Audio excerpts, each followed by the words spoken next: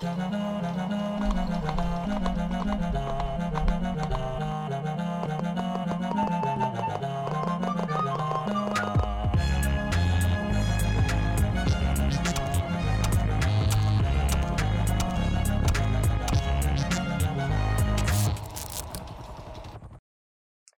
viewers of the Love and Its Discontents podcast, welcome to the first episode of the type that I call Shorts, in which I briefly reflect on some aspect of love and the love story.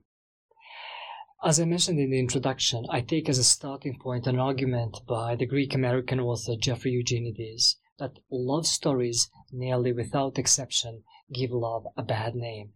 So this is from an anthology called My Mistress's Sparrow is Dead. All love stories, for him, are ultimately based on discontent. Love is something everyone desires or is supposed to desire, but ultimately something which always goes with disappointment. So it goes. Eugenides uses a particular story to back up this claim and set us adrift. An exciting but potentially dangerous exploration of love. The story is that of the poet Catullus and his love for the beautiful Lesbia. Catullus was a Latin poet of the late Roman Republic, whose poetry focused on personal life rather than classical heroes. So he was a kind of a game changer. Eugenides writes, "From the first excruciating moments of infatuation with the woman he called Lesbia, through the torrid transports of physical love, to the betrayals that leave him stricken, Catullus told it all, and, in so doing, did more than anyone to create the form we recognize today as the love story. Out of 25 of his poems about Lesbia, the most famous is his fifth, which is often recognized for its passionate language and the opening line, 'Let us live, my Lesbia, in love.' Now listen to this excess of love. Suns may set and rise again, for us, when once the brief light has set, an eternal night must be slept. Give me 1,000 kisses, then 100, then another 1,000, then a second 100, then yet another 1,000, then 100.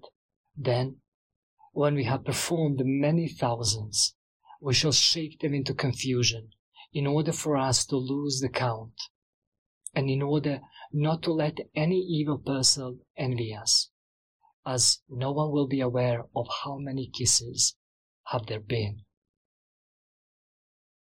So we see how Catullus is madly in love with Lesbia, but it is unrequited love. Eugenides tells the story as one that has the essential element of an obstacle. Something stands between the potential lovers, and this obstacle is what defines the story as a love story. You see, Lesbia has this bird that she loves immensely, this little sparrow. Catullus writes in the second poem, "Sparrow, my girl's darling, whom she plays with, whom she cuddles." So typically he's jealous. He wants some kind of exclusive right to her, and we immediately see the connection between passion and possessiveness. A sparrow is not the most exotic, amazing-looking bird, nor is its song the most enchanting, but she loves it so much she devotes all her attention to it. Apparently, if we take the sparrow to be an actual bird and not a metaphor for something else connected to eros, there is something in the character rather than the looks that she finds attractive. The poet desires this woman so much, he wants this sparrow removed, because then he believes she'll devote herself to him. Already by the third poem, the bird is dead. My girl's sparrow is dead. Sparrow, my girl's darling. So the obstacle's gone. There's no more bird song to distract her from him. Does she hurl herself into his arms? Of course not, or else this would not be a love story. Now Catullus writes, "Oh, what a shame! Oh, wretched sorrow!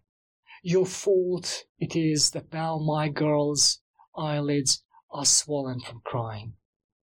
Not only is Lesbia still not interested, she's no longer in the mood for love. And what's worse, she's no longer beautiful. Her sorrow has ruined her looks. So a far greater obstacle enters the stage: grief. She grieves her beloved bird so much she is even less available to society, let alone some potential lover. Thus, the object of the poet's love becomes even further out of reach. So it goes. Eugenides does not only use this plot to argue that every story has a sparrow, that every love story is defined by some obstacle, but also to add something else. Love is not desirable because it is simple, but because it is complex, and perhaps because it is always a little out of reach. Love has value not because it is immortal and because it survives death, but exactly because we know it cannot outlive death. The best we can hope for is for love to be immortalized in a story.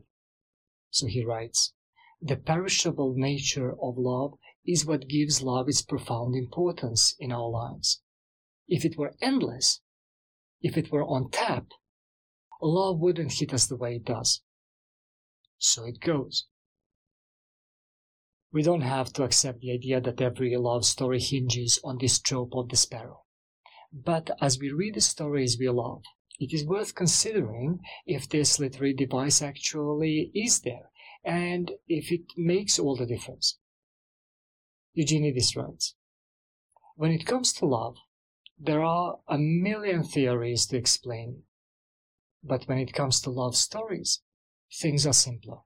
A love story can never be about full possession. Love stories depend on disappointment, on unequal births and feuding families, on matrimonial boredom, and at least one cold heart. In other words, love stories, nearly without exception, give love a bad name." But still, we love love stories, perhaps because the telling of heartbreak or unrequited love is what helps us process it. Catullus didn't go and kill himself when Lesbia turned him down.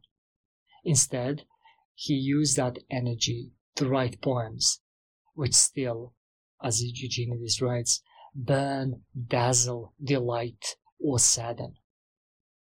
The moral of this seems to be, for Eugenides, better a sparrow, living or dead, than no birdsong at all. So the idea is not just that the story is defined by the obstacle to a character's desire, but that love itself is ultimately love only if there is some discontent, something that makes it out of reach, not fully possessed, not fully claimed, not fully tamed. In the following episodes and conversations with some cool guests, these topics will come back. But, no single story can tell us all there is to know. But together, I think they may bring us to some knowledge. If you find this to be fun, educational, intriguing, please subscribe to our channel. Until then, much love from Stockholm.